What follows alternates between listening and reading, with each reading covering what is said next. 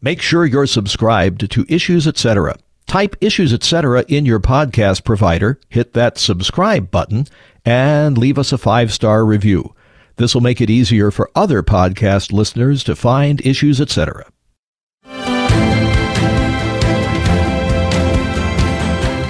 This sets in motion a sequence of events. It's likely to culminate in the removal of tax-exempt status from religious institutions.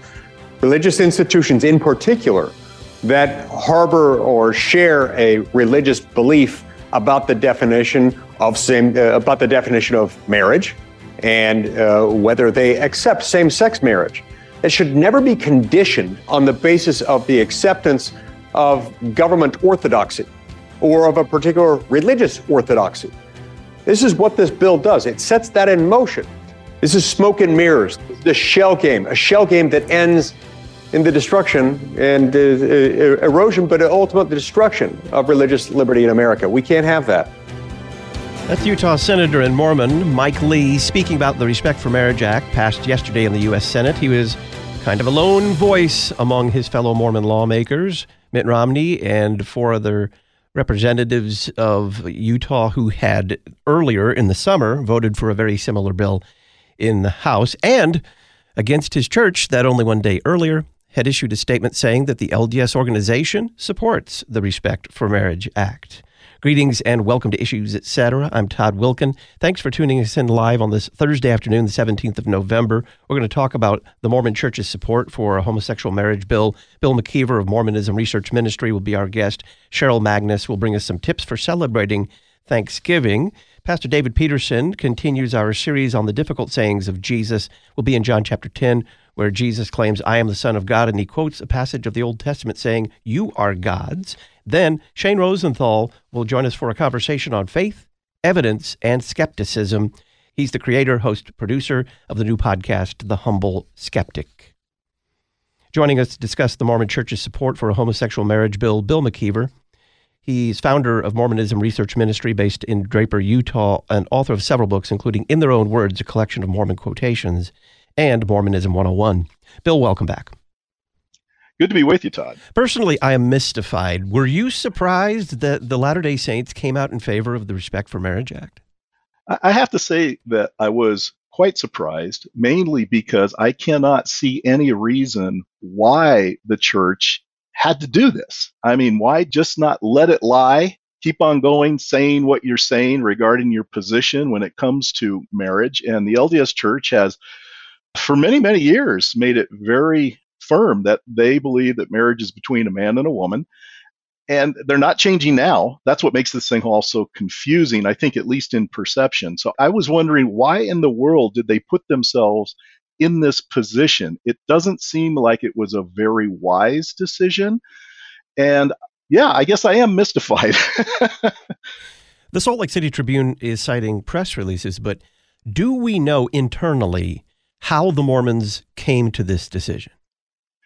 Well, the Mormon Church, the Church of Jesus Christ of Latter-day Saints, is definitely hierarchical. And the final voice when it comes to the direction of the church would be the president, the prophet, seer, and revelator of the church, which, of course, right now is Russell M. Nelson. I cannot imagine something this big being done without his notice. He had to have signed off on this. And I only say that because that's just traditionally how things are normally done in the church on a level like this. If it was a local level, oh yeah, you could get away with the bishop or maybe even the stake president making a decision, and Nelson would probably never know. But something like this, that's going to cause worldwide attention, I can't imagine going through without Russell M. Nelson's notice.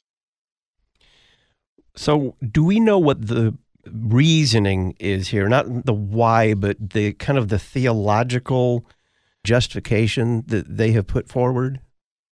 Well, I certainly don't understand any theological reason for them to do it, because as I said, the church has always maintained the position that marriage is between a man and a woman, and their history shows that they have been very critical of any other type of situation regarding marriage. I can see more on a social way because, well, let's be serious. The Church of Jesus Christ of Latter-day Saints, for much of its history, has worshipped at the altar of public relations. They have a problem right now in their church with a lot of their younger members in particular who are not real happy about the position that the church has right now, and as we see from this article in the Salt Lake Tribune, will continue to have, because the article makes it very clear that the church has no intention of changing its view regarding marriage between a man and a woman. This is why I'm a little bit confused by some of the reactions by people who are watching the church on this issue. And the article actually included some of the people that made some comments, thinking, for instance, Troy Williams, who's the executive director of Equality Utah. It cites him as saying he was heartened to see the Church of Jesus Christ of Latter-day Saints publicly take this stance today. You have to ask yourself, why is he heartened? What does he think they did other than they got behind a bill that is supposed to codify same-sex marriage? Now, do I think that's an inconsistency on the part of the LDS Church, given the position that the church has on marriage? Yes, I think it's very inconsistent. Why would you encourage a bill that is also encouraging a behavior that you find fault with? That doesn't make any sense to me. But this person, Troy Williams, to think that this is something very positive and that they're actually moving in some kind of right direction as he perceives it, what does he know that nobody else seems to know? What is he reading into this that, well, I guess I could say that I'm not reading into it. I don't think it was wise. I think it sends out a very confusing message. And the way it's being perceived by at least some of the people that were interviewed for this article by Peggy Fletcher Stack and Tamara Kemsley in the Salt Lake Tribune, I'm wondering if the church expected that kind of reaction. Maybe they did. It just seems odd because now they're going to have to ramp up their public relations department and start making some clarifications, because I know for a fact, just by this article here and also by other comments that I've personally heard, that the church is reversing its position when it comes to same-sex marriage. And I'm not reading that at this point. So it's not like they don't have a very public track record. I'm thinking about, was it Prop C in California? They, as a church body, for lack of a better word, have a long track record of legally and socially opposing things just like this. What was their position up to this point? Well, their position not only up to this, but at this moment right now, the church has 2 manuals published by their correlation department. And I might add that the correlation department that is behind the publication of church manuals, they are there supposedly to put in their manuals what the LDS leadership considers to be pure doctrine. And if you look at the True to the Faith manual, True to the Faith, a gospel reference, this came out in 2004. It's no longer available in hard copy, but it is available in digital form. It says on page 30 and 31, like other violations of the law of chastity, homosexual activity is a serious sin. It is contrary to the purposes of human sexuality. It distorts loving relationships and prevents people from receiving the blessings that can be found in family life and the saving ordinances of the gospel. And then you have another manual called Gospel Principles, which was last revised in 2009. On page 227, it says, like other violations of the law of chastity, homosexual behavior is a serious sin. Sounds very much what it says in the other manual. So they are repeating their position here that this behavior is considered a sin, but yet at the same time, they're throwing their weight behind a bill that seems to promote and protect people living in that sin. It doesn't sound very pastoral to me. I guess that's where I'm kind of going with my confusion here. I think they're being very inconsistent and confusing. And it's not as though marriage is a minor issue in their theology. Marriage kind of stands at the very center of their entire view of the cosmos and their theology. You're right. And there have been leaders that have basically come out and said that the marriage of a man and a woman is absolutely essential when it comes to the salvation or exaltation, as they would understand this, for that couple. You must be married in a temple for time and eternity if you hope to be in that marriage relationship in the hereafter, if you qualify for celestial exaltation. It's absolutely essential because they feel that they are repeating a process that has been going on since eternity past. They don't have a God who's the primary cause of all things. They just naturally assume that there were always gods and there were always worlds and there was always this priesthood authority and there was always law. But what they are hoping to do is join in a marriage that will last for eternity.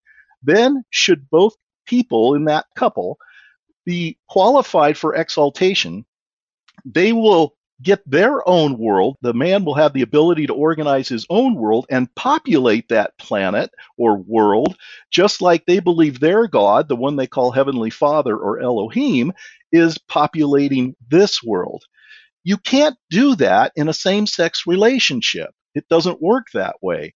And this is why I think a lot of leaders have been critical of this and have not been supportive, because it seems to undermine one of the very foundations of their view of salvation. So again, how is the LDS Church Public Relations Department going to explain this to some of its members who are perceiving the church to changing its position, or perhaps going to change its position? I don't think they are. Quite honestly, Todd, I don't think they are, at least not in my lifetime, because for one, I don't know how they could change it. This is not like the revelation of 1978 where they allowed members of African heritage to have the priesthood. That can be kind of a retroactive thing, you can imagine. But when it comes to this, how are they going to do that? Especially since they think that things in heaven operate just the same as they operate here on earth. That's why they feel their God is married. Their God must be married to Heavenly Mother, or a bunch of Heavenly Mothers, depending on which leader you talk to, because that's the way procreation works. And they relate that in the hereafter as well. So I don't know how this is going to be perceived by a lot of members. I think the younger generation that are in favor of same-sex marriage, and there are a lot of Latter-day Saints that are, I think they're going to be happy by this news. I think some of the more conservative, perhaps older members of the church are going to wonder what is going on. But you know what I wonder, Todd? How is this going to affect their proselytizing efforts? Because most of their members are coming in now from outside of the United States. Many of their members are coming from South America, they're coming from Africa, and a lot of the people in these countries still hold very much to the traditional understanding of marriage between a man and a woman. If the perception starts getting out that maybe the church is changing or has changed, that could greatly hinder their proselytizing efforts in these areas. Bill McKeever is our guest. We're talking about the Mormon Church's support for a homosexual marriage bill. When we return, a little more detail on how he thinks the average Mormon is going to react.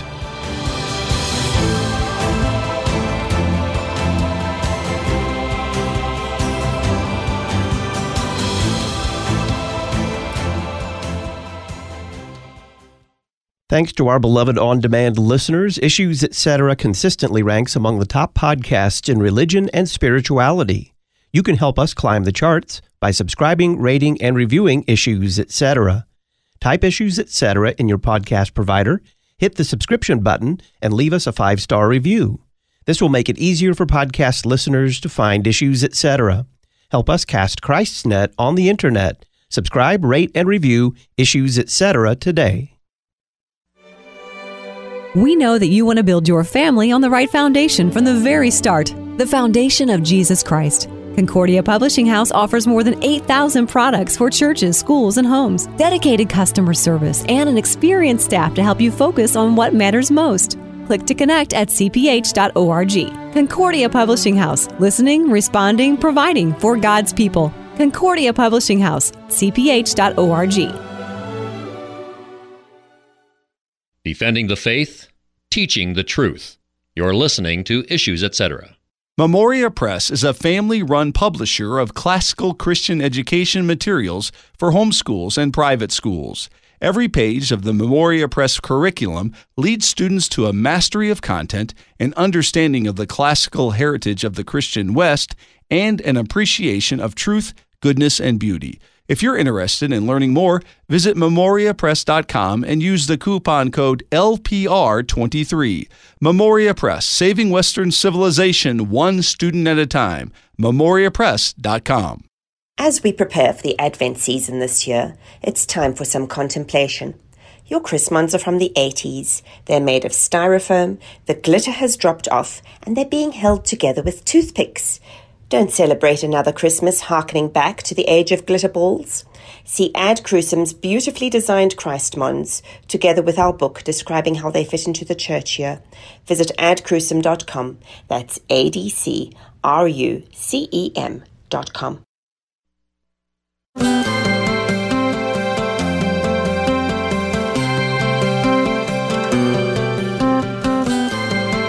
Welcome back. I'm Todd Wilkin. This is Issues, Etc. We're talking about the Mormon Church's support for a homosexual marriage bill. Bill McKeever is our guest of Mormonism Research Ministry. So, Bill, you got into it a little bit before the break, but in more detail, how do you think the average Mormon is going to react to this? So far, I'm not hearing a whole lot because this is pretty new, but I think the membership is going to react either on how they're hearing the media portray this as opposed to what the church is actually saying. I think the church is going to have to emphasize, probably more than it has in the past, that they still maintain that marriage is between a man and a woman, that they are not changing their view on that. They're going to have to sell that idea, and they're going to have to sell it hard. Is that going to satisfy a lot of members in their church that are very much in favor of same-sex marriage? I don't think so. I personally don't think so. I think the people that are on that side, they want to see absolute condoning of this relationship without qualification. I don't know if that's going to happen, certainly not in my lifetime, but it's going to be interesting to see how the membership starts reacting. And I'm with you, Todd. I'm kind of curious myself, and I'm just kind of sitting back and waiting to see. But in the meantime, I think it's important that we stress what the official position of the church is, and I don't want to twist or build a straw man on this article, trying to make it sound like the church has changed its position, because I personally don't think they have. The Salt Lake City Tribune quotes Taylor Petrie, a religion professor at Michigan's Kalamazoo College, saying this move, quote, signals a major break with other members of the religious right. Do you agree? I think that remains to be seen. I'm sure that a lot of conservative Christians are going to be looking at this and probably asking the same question I'm asking. Why did you do this? You didn't have to. You put yourself in a very precarious situation, which is now going to force you to make some explanations, which, quite honestly, Todd, are not going to satisfy either side. See, that's the problem of stepping out into a quagmire like this. Now, how are you going to satisfy people on both sides of this fence? I think it's probably going to make a lot of conservative Christians wondering what they're doing and why they're doing it. I know this for a fact because yesterday morning I had a pastor friend of mine write me, and he kind of was under the impression that maybe the church was capitulating to marriage between a man and a woman, because that's the perception that's going out there. It's not any fault of his. That's just the perception. And I think this article in the Salt Lake Tribune fed that perception. The Salt Lake City Tribune also noted that Utah's 4 House representatives, all Republicans, all Latter-day Saints, voted in favor of the act in the summer before the addition of recent amendments and exemptions for religious organizations. We should probably include Mitt Romney in this one as well. How should we understand this? Well, I don't think we should be too terribly surprised, because in Utah, all of our representatives, our congressmen, as well as our senators, are all members of the LDS Church. Now, normally the church doesn't stick its nose in anything that smells like politics. But in this case, of course, they have. And I'm not totally surprised that these members would tend to go in the direction that they know their church is going. Mike Lee would be the exception. He is still kind of concerned about this, mainly because he's worried more about the protections for religious organizations when it comes to this. Even though there was inserted in this bill, 8404, protections, at least that's what they say at this point, there's protections for religious organizations who don't get on board with what this bill is trying to promote. So I'm not totally surprised in that area. I'm certainly not surprised at what Romney did, and I'm actually not surprised what Mike Lee did. Mike Lee is certainly much more conservative than Mitt Romney, but some of the other congressmen here, I would say out of the 4 congressmen that we have, I'm not totally surprised with at least 2 of them going in this direction. But the fact is, all 4 of them are on board with it. You have said repeatedly here that you don't think the church has changed its position on same-sex marriage despite its action here, and that you don't think they will change. You don't see how they can change their position. Do you think Mormons will one day perform same-sex marriages in their temples? Well, that's a great question, because I think if you were to ask questions about other reversals that the church has done in its past, people probably would have said they never saw that coming. This one is a little bit different because, as I mentioned earlier, their view of heaven is all about procreation. And that's why I think it would be difficult for the church to change its position on that. And that's why I tend to doubt it. Maybe they can come up with some other kind of provision that works for same-sex couples to end up in the celestial kingdom. Maybe they could do that. I don't know how at this point, but I would think that would be the only solution. They certainly couldn't do it based on their view of soteriology as it stands right now, because right now it's all about a man and a woman procreating throughout eternity. That's what most of the Latter-day Saints that I talk to are looking forward to in the next life. We can't ignore the fact that polygamy was, in the early days of Mormonism, a feature and not a bug in their theology. Do you see any connection here with the possibility? Many people are saying that same-sex marriage, the protections there very easily extend over polyamory and polygamy as well. You would think so. And this is what was kind of funny to me when I'm reading some of these comments, at least from some of the people that were interviewed in this article. They're all talking about sending this huge message of condoning all people. But yet in the article itself, it says the amendment also specified that the measure did not extend to polygamous marriages. I find that quite interesting, because why would you exempt them? Why is it okay for this group, but not that group?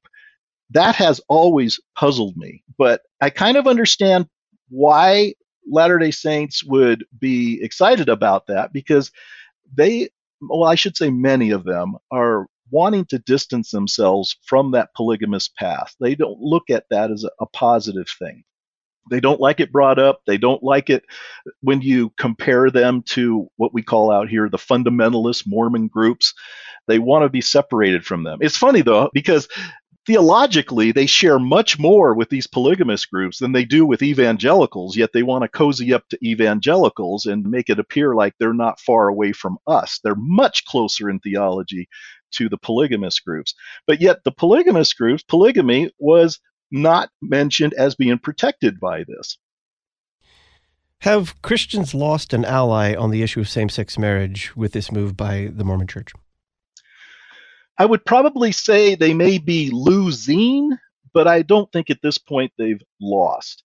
I think, again, it goes back to this was just an unwise decision on somebody in the LDS Church. I guess the blame could be laid at the feet of Russell M. Nelson, since he is the final authority.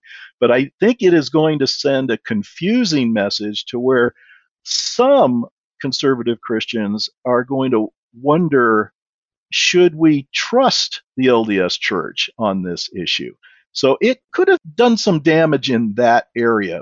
But I think, again, we need to hold the LDS Church accountable for what it actually and officially teaches on this subject.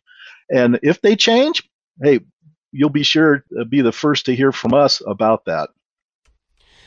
If Joseph Smith or Brigham Young were alive to see this move on the part of the church that they founded, what do you think they would think? Well, that's a great question, especially when you consider that Brigham Young and Joseph Smith, it's hard to argue against the fact that they were clearly heterosexual. There's no doubt about that. I think, though, they would have gone along with what most people believed at that time. We know, for instance, that Brigham Young, certainly when it came to blacks in the priesthood, he was very much against that. That was unfortunately a part of our culture at that time. Things have changed. The church has changed. I think they probably would say that they would not be in favor of it. In fact, when I look at some of the very harsh comments that Spencer W. Kimball made in his book, The Miracle of Forgiveness, regarding homosexual behavior, I doubt very seriously that any marginal percentage in the church would have disagreed with what Kimball said at that time. And that was the late 60s. If you look at these manuals and what they say now, you would think that most Latter-day Saints, if they want to be faithful to the leadership in their church, would get in line, and they would agree, for instance, with pages 30 and 31 of True to the Faith and page 227 of Gospel Principles. But it's an interesting time we're in right now, and you have a lot of people within the LDS Church who are raising their voices in opposition, which tells me they really don't believe in their heart that God has placed these men to guide them as they've always been placed there to guide them since the church started. It seems like you're seeing many people in the LDS Church becoming much more, I guess you could say, like some nominal Catholics that don't see the authority of the Pope like they should be seeing the authority of the Pope if you're in that religious organization. We do hear voices of opposition. They're not supposed to do that, especially if they make it public. If they keep saying things publicly that embarrasses the church, they can be reprimanded. I haven't seen a lot of that recently. I have several years ago, but not so much recently. But it remains to be seen how the church is going to handle this. I'm kind of curious myself. I'm going to be watching to see how they are going to respond to a lot of the questions that come up and a lot of the perceptions that people have regarding this issue. Bill McKeever is founder of Mormonism Research Ministry based in Draper, Utah, and he's author of several books, including In Their Own Words, a collection of Mormon quotations, and Mormonism 101. Bill, it's always a pleasure. Hope we figure this one out someday. Thank you very much. Yes. Thank you, Todd. Cheryl Magnus joins us on the other side of the break. She has written a column for The Federalist titled, Don't Just Eat Your Way Through Thanksgiving, Practice These 5 Things Instead. We'll get some tips for celebrating Thanksgiving.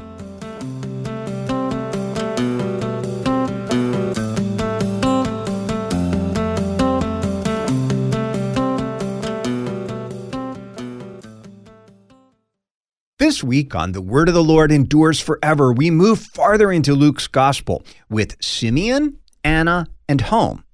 Boy Jesus in the temple, Jesus prepares the way. Bear fruits and baptism of Jesus. Join me, Pastor Will Whedon, for The Word of the Lord Endures Forever, your daily 15-minute, verse-by-verse Bible study on demand. Listen at thewordendures.org or your favorite podcast provider.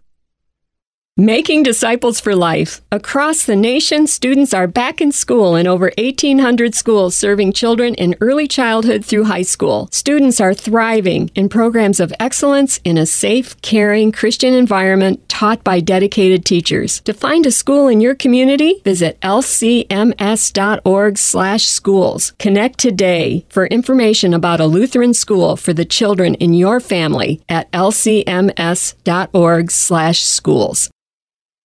Essential exercise for the Christian mind. You're listening to Issues, Etc. Have you thought about eternal life?